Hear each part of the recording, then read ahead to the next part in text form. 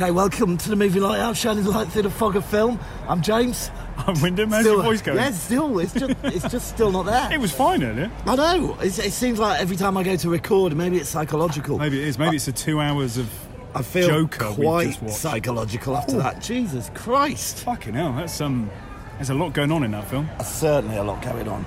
I did have to continually remind myself that it was a comic book. Yeah. Because it doesn't feel like it. But finally, DC seem to have done something right.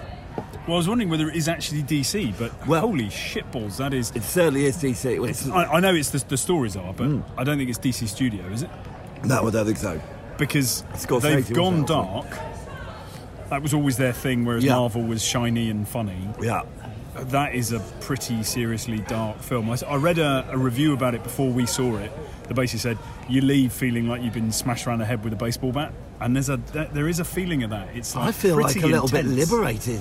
Well, that's frightening, isn't it? Just Christ. I mean, we should have really addressed. We're going to try not to do any spoilers, but we should address some of the concerns in the media that have been going around about this film, that it can incite violence. And for me, from my perspective, it just seems to me that, like, well, maybe the balance does need to tip a little bit. Yeah.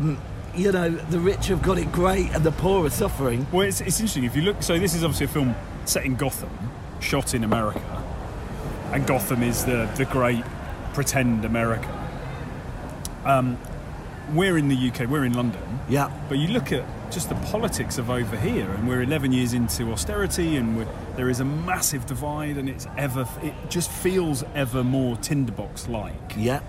And just this level, the balance is off. Yeah. Of course it is. And what with Extinction Rebellion, I think that tinderbox is ready to kind of fire. Yeah. And I think films like this should not be kind of feared, but seen more as like a wake-up call. Yeah. And go, because I'm right in saying today's World Mental Health Day? Yeah, absolutely. Well, I was thinking that while I was watching it. Yeah. And just thinking, well, that's ironic to a degree that you and I are going to see this film on today, which is World Mental Health Day, because it's a film about mental health, and it's a film about cutting people adrift who need help, and it's a film about removing the support that great swathes of society need. And this is all happening now. And this has all been happening for the last 7 years. We're seeing people walking across, we were just sat outside the cinema.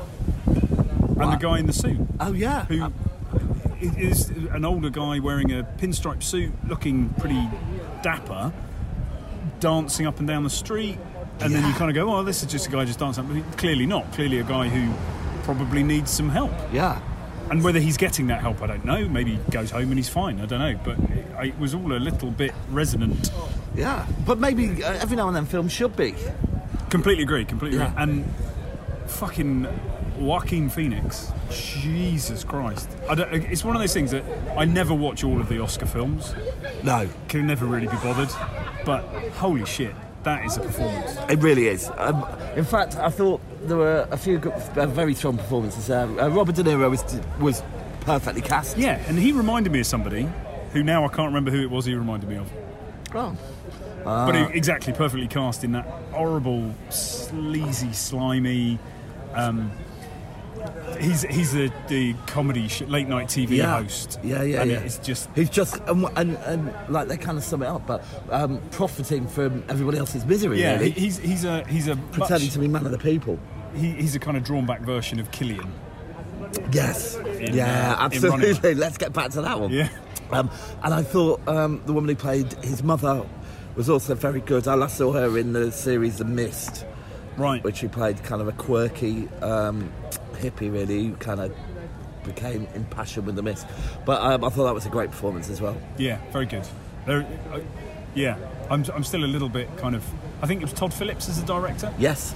And he was saying that it's essentially a character study of Arthur, who becomes Joker. Yeah. Now, I've seen, I think is it, I can't remember the name of it, but I've read the comic book that this is based on. Oh, okay. Yeah, there's lots of elements that are similar, but I think they did a really good job. Yeah, I'm loath to say it's a great film because it's not an enjoyable watch, particularly because it's really. But I think it's a realistic watch. I agree. The thing that I always struggle with, and it is an American it's something that happens in American films, and I know that as a society, it's portrayed as a very violent society, but it's kind of like violence at the first instance. Do you know what I mean? So all of the interactions, you have an interaction between one character and one or multiple other characters, and as soon as there's any kind of conflict between them, it's violence immediately, and there's no escalate. It's like, I disagree with you, therefore. Yeah. And I guess that's kind of how America wanders around the world. Absolutely. It's kind of geopolitical standpoint, but I always find that really difficult. And it's not just to this film, it's to all sorts of films. But just that kind of, I disagree with you, therefore I'm going to punch you in the face. It's like, oh, fuck off, grow up. Yeah. But that's where this film is based. It's kind of like the separation between the haves and have-nots is, well, you don't matter because you have not. Or you don't, you need to be taught a lesson because you have. Yeah. It's just really... Wow. It's hard work. Gosh. So, is he, Joaquin, your definitive Joker now?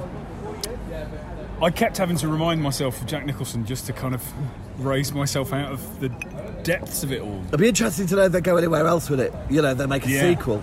Yeah, it's really... I don't know how they get back to the kind of Batman thing. Yeah. Well, the interesting thing is you kind of look at Suicide Squad, which was the last outing Joker had, and Jared Leto played him, and he ended up mostly on the cutting room floor. That would have been, I think it would have been more interesting to see, it would have been interesting to see how he genuinely played that character. Well, he played him like, I can't remember, was it James Cagney?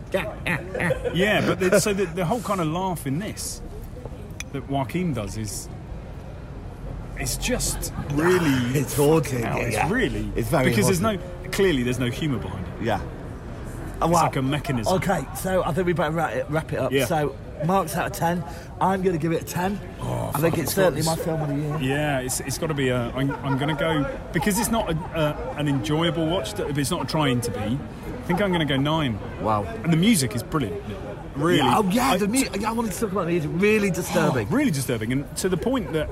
So I had a couple of beers, and they're a stimulant, so your heart rate goes up anyway. But I was just a puppet on the string to the music. It was kind of, I'm feeling really anxious now because the music is making me anxious, and just the finale. Definitely. Go watch it. Yeah, go watch the film. Brilliant. Okay, that's us done. That's us signing out. Right, better get back to the lighthouse. Yeah.